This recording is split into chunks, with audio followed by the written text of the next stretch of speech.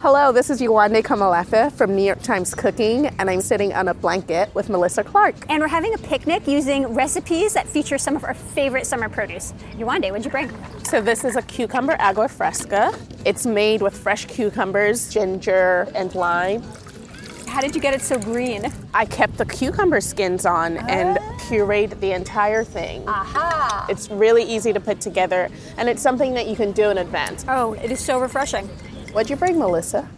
Well, strawberries are extra delicious this time of year, so I brought my little strawberry almond cakes. Oh, yum. I roast the strawberries before I mix them into the batter. It helps condense the berries' juices and stops them from leaking all over and getting the crumb too soft.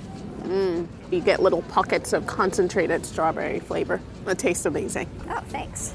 New York Times Cooking has so many easy recipes to fit your summer plans. Find them all at nytcooking.com. I have sticky strawberry juice all over my fingers. From the New York Times, I'm Ested Herndon, in for Michael Barbaro.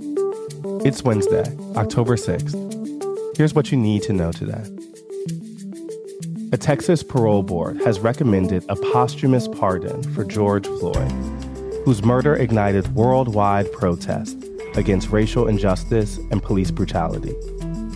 Floyd was convicted in the 2004 drug case in Houston, at the word of a Houston police officer who has since been charged with fabricating evidence and with murder.